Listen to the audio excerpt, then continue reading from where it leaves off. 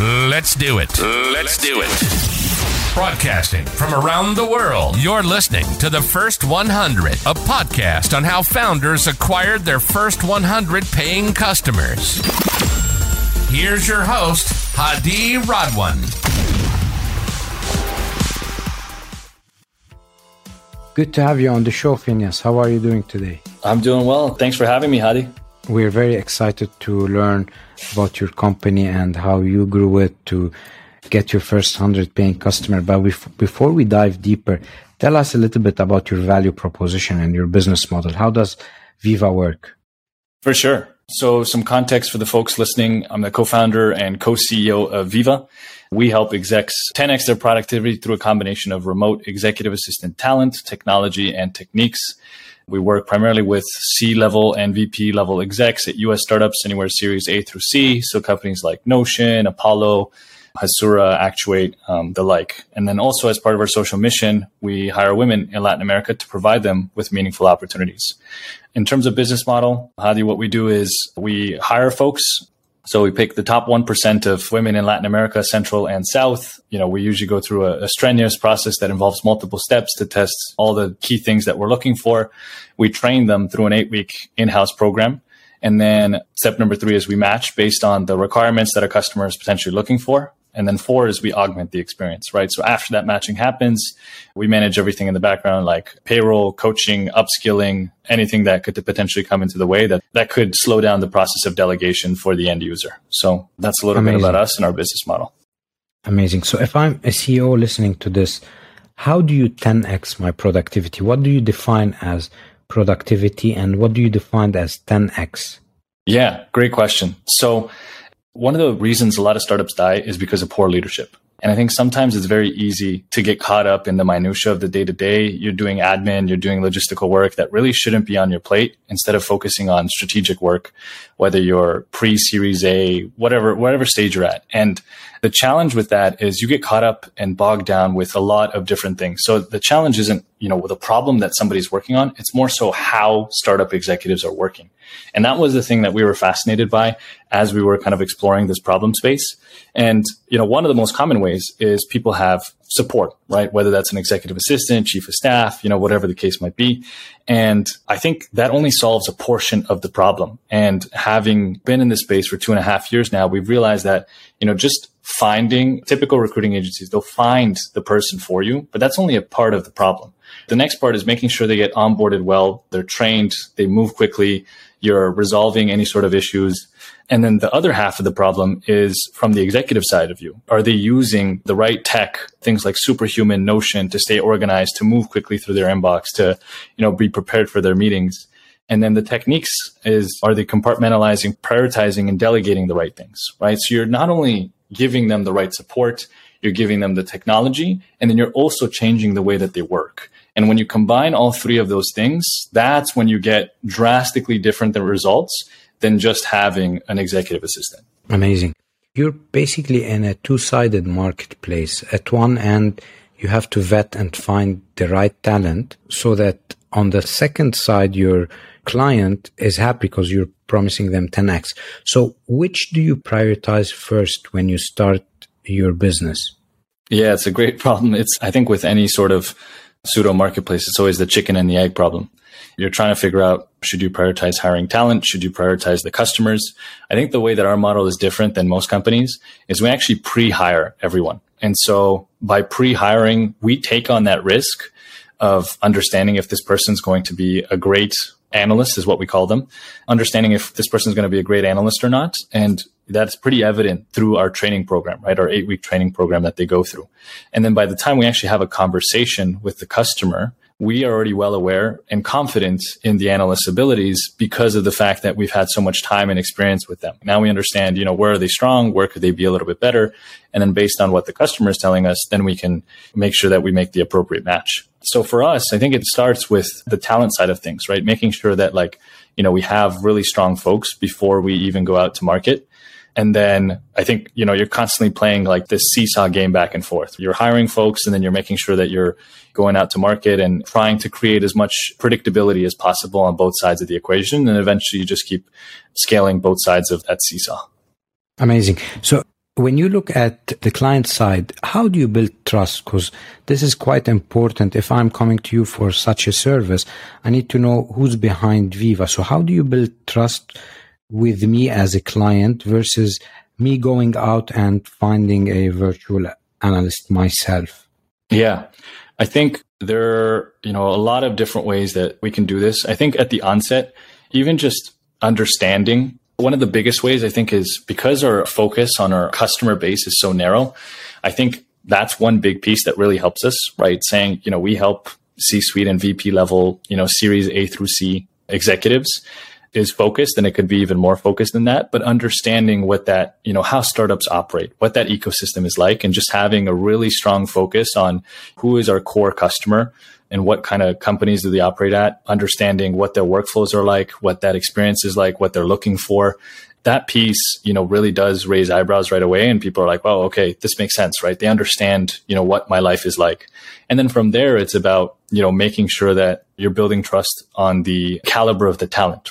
So telling them a little bit more details about the vetting and the recruiting process, right? What's involved in the training process, what happens in the matching process, right? And then how do we augment that experience? And then at the end of the day, you try to make it low risk, right? So you say, hey, no worries if this doesn't work, right? We try to make it as low risk as possible to engage and really just get a feel for whether or not this is something that will work for them. 99% of the time that's worked out. And, we're confident in our ability to deliver because we're so hyper-focused on making sure that time to value they see within 24 hours. We promise a week at most. That's great. So the show is about the first 100. Tell us a little bit about your early acquisition strategies that worked for you. Yeah, for sure. So we're in the mid-market sales space, right? Understanding these folks with that angle. I think there's a couple different key learnings, right? The first one, obviously, and I think every founder can relate to this, it's hard, right? Especially the first, 5, maybe even 10 are very difficult. There's a lot that I think some folks can underestimate when it comes to how much of an impact having a strong brand, established images, how much time and iteration it takes to come up with the right messaging, even if you do have an amazing product. Every time I talk to entrepreneurs early in their journey, I kind of say, hey, there's light at the end of the tunnel. You just have to persevere and have patience to keep going because you're building the different marketing collaterals. You're building your RevOps team, right? That can help do analysis on, what's working, what's not. You're building that ICP, that persona, that profile. And things get easier over time from an acquisition standpoint as you build your brand, as you build trust with your customers, and even simple things like doing a website rehaul, which we just did recently, has a huge impact right on the outside world, like recruiting, customers, media, perception from everyone. And I think just understanding that these things will just take time and naturally, you have to focus on making sure that the value that you're delivering to customers is really, really strong rather than focusing too aggressively on acquisition too soon, I think is one of the big things that we learned along the way. And then after a certain point, you start seeing that the wheels are spinning, things are going in the right direction, and you want to double down. I think then you have like 3 different options, right? Increasing your deal velocity, increasing the deal size, or increasing add-ons or new features, right? To try to continue growing revenue faster. So those are a couple of the different things that we've done and we focused on to help acquire our customers. Did you do anything early on that was not scalable, but was important for you to get the early clients? Yeah, I think when we were first starting, we're speaking to a lot of our mentors around the idea and just like floating the idea with people. One of them was actually looking for an executive assistant at the time. And funny enough, he's still a customer of ours. So longest lifetime value, but just having conversations with folks, call it networking, if you will, just to kind of understand like a little bit more about the problem at the onset and doing those things between myself and my co-founder, right? Today, obviously, we can't dedicate that amount of time to having those early conversations anymore. Obviously, we'll still talk to customers, but now we have a team to kind of support us along the way and make sure that we're capturing these insights and sharing it with the rest of the team. Amazing.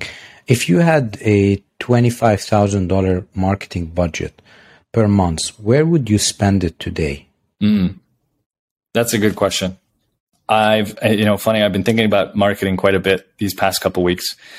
I think there's a lot of heat in the market on paid marketing. I think, with LinkedIn and with Google, and you see this a lot, right? Even I think Mutiny had a post around this where, $19 out of $20, every $19 that's spent out of the 20, you don't know what kind of value they're driving, right? And if your paid ads are working or not, and et cetera, et cetera. And I think there's this pressure, right, on quarterly performance, quarter over quarter, right? You got to show some sort of results. And one of the biggest challenges with marketing is that it takes several months before you see anything grandiose because it compounds so well. And I think the more I think about the compounding, the place where I would make big bets, and I think we're also thinking about, is when it comes to content. Can you build out, a blog with meaningful insight for the customers that you have, right? Topics that are important and interesting to them that relate to what you're doing. And, just double down on that, right? Have a content team and aggressively start building out content, because you don't really see the results of SEO until 6+ months afterwards, right? Until you start seeing like increased traffic and volume on your website. That's more organic, right? At that point, people are searching for those terms and they're trying to find resources or answers to their problems that you now have answers to on your website, on your blog. And that in return drives potential customers. And there's a lot of examples of this, of people who have done this well. But the challenge is, and I think this is one of the reasons why a lot of founders don't take this route, is it takes a lot of time before you see any initial results. So it could look like you're not even heading in the right direction for like 6+ months. And I think a lot of folks are scared to make that long of a bet, but I think ultimately that's what's going to help a lot of brands win in 2023. The other big thing I think a lot of founders aren't doubling down on is, just being more present and active, not with their company account, but with their personal accounts on LinkedIn and on Twitter. And this is a place where we're making a lot of investment, not just time, energy, money, and just building a whole team around it to help manage that process and really drive more visibility on our brand, right? You see a ton of, I guess you could call them LinkedIn influencers. There's still so much space there in terms of, the value that you could add. The way that Twitter and LinkedIn work, I would say, are a little bit different, but there's so much opportunity there. And then I think the last piece is I'd probably use a piece of that budget also towards email marketing. If there are big list of leads that you're nurturing, I'm sure there are at any given point, right? You may have heard about the stat, right? 90% of the leads in the market aren't looking for your solution at that given point in time. It's only 10%, right? And it might even be less.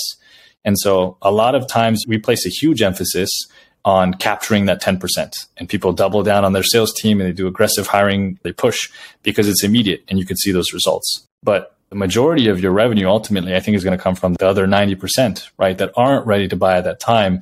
But if you educate them, if you continue nurturing them, a series of emails of other platforms that you're distributing that content to in a curated way that's thoughtful and doesn't, feel like spam, and especially with the inbox overload that we have in today's day and age, those are probably the 3 big areas that I think folks should be making a bet on versus the paid ad space.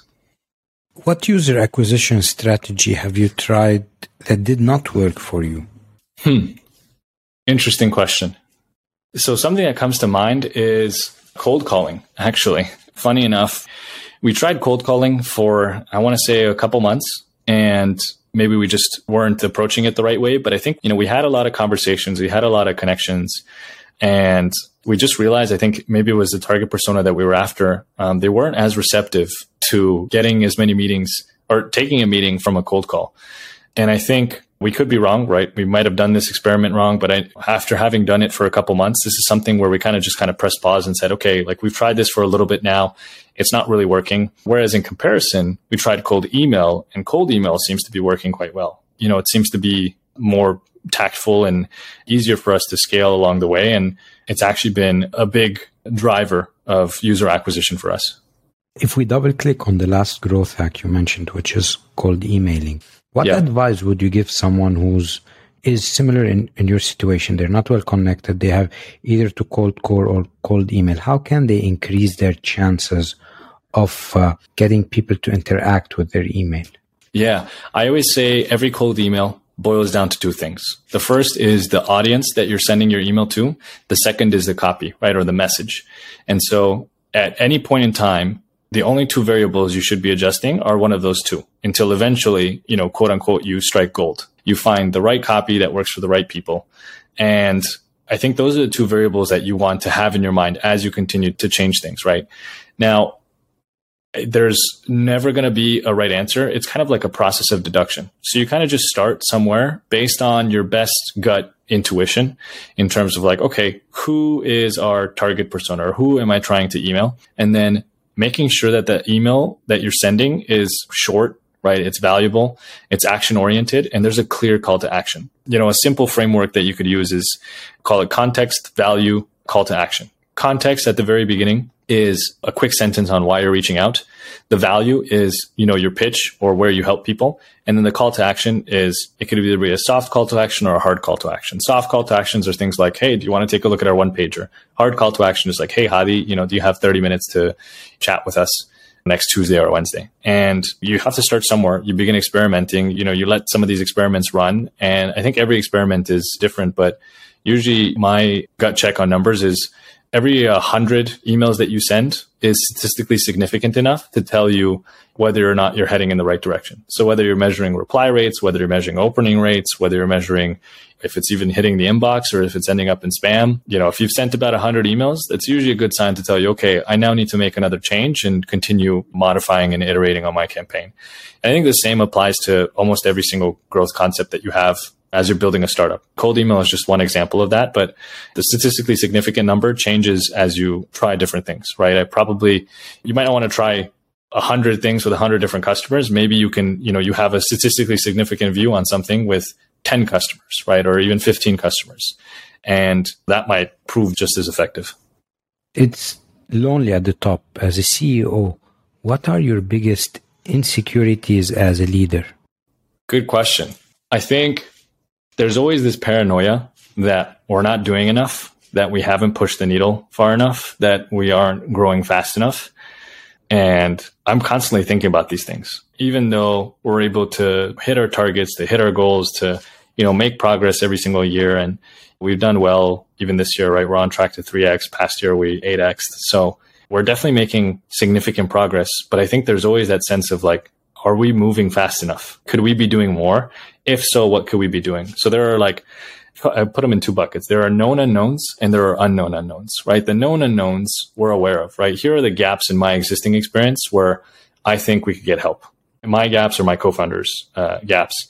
Those we try to solve, right? Speaking to advisors, mentors, all kinds of stuff, reading blogs, YC has a bunch of good content, all that kind of stuff. The second is the unknown unknowns. And those are the things that it's easy to kind of get lost in a downward spiral of negative thoughts around, are we doing something we don't even know or we're not aware of? And I think we think about those, what could potentially be an unknown unknown. But honestly, a lot of the times you don't know what they are until, or you don't even uncover them until another milestone of your company. And I think it just comes with time and experience and having a lot of chats. And as long as, you have a voracious appetite for learning, and I think there's this quote, be a learn it all, not know it all, that I think the CEO of HubSpot says. And I think as long as I follow that mindset, it's helped kind of put those paranoid thoughts to bed. If you think of one quality that great founders have, what would that be? Good question. I think probably the most important quality when it comes to a founder is self-awareness. Being able to understand what you're good at and what you are not the greatest at and you need some support with. Being able to admit those things is not just tough, but it's super beneficial. And I think the longer it takes you to do that in your organization, the further you slow your own company's progress down because you're not willing to admit, certain things. And, I'll give you an example. Naturally, given my past experience in sales and software sales, I was a full cycle sales rep. And so I had been I'd gone down the SDR route. I had done some of the closing on the full cycle part and been really good at both of those things, right? I learned them very quickly, but just given the stage of the company we were at, the progression kind of simmered down and didn't have the chance to do things like RevOps or build out a team or be as involved with the promotional paths of the rest of the team. And, even for myself, it took a while for myself to admit those things and actually bring on a sales advisor to help us with that progress, to be honest and say, hey, I can do a couple of these things really well, but there are other things that if we just had someone who had been there, done that as an advisor, they would be able to accelerate that progression. And so I think having that self-awareness really is key for founders because it's going to help you leapfrog your own progress.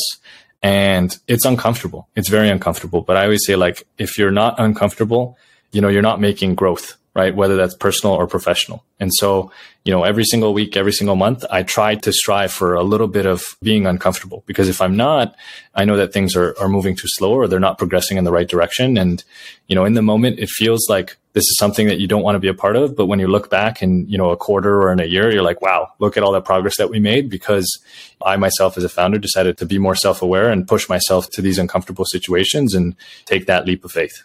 Phineas, these were great answers. Thank you for being part of our show. How can people reach you, and what's next for Viva? Yeah, people can reach me either on LinkedIn or on email. If you look up Fineas Tatar, Tatar, on LinkedIn, or Fineas at Viva. Fineas at execviva.com is my email.